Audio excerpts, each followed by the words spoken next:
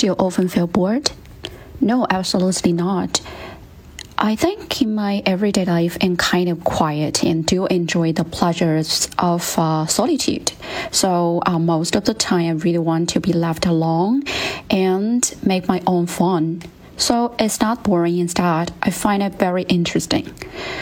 When would you feel bored? Well, I guess despite sometimes I want to sit around and have some small talks with my family or friends, but they are not available. At this point, I would feel a little bit bored and a little lonely as well. But most of the time, I seldom feel bored because there are, a lot of things I can do. What do you do when you feel bored?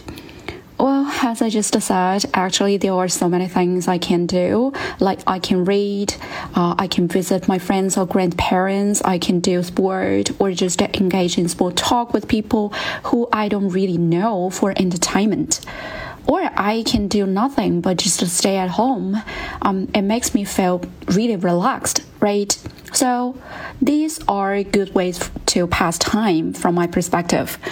Do you think childhood is boring or adulthood is boring?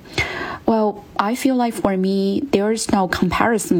Both childhood and adulthood are just a season of our life.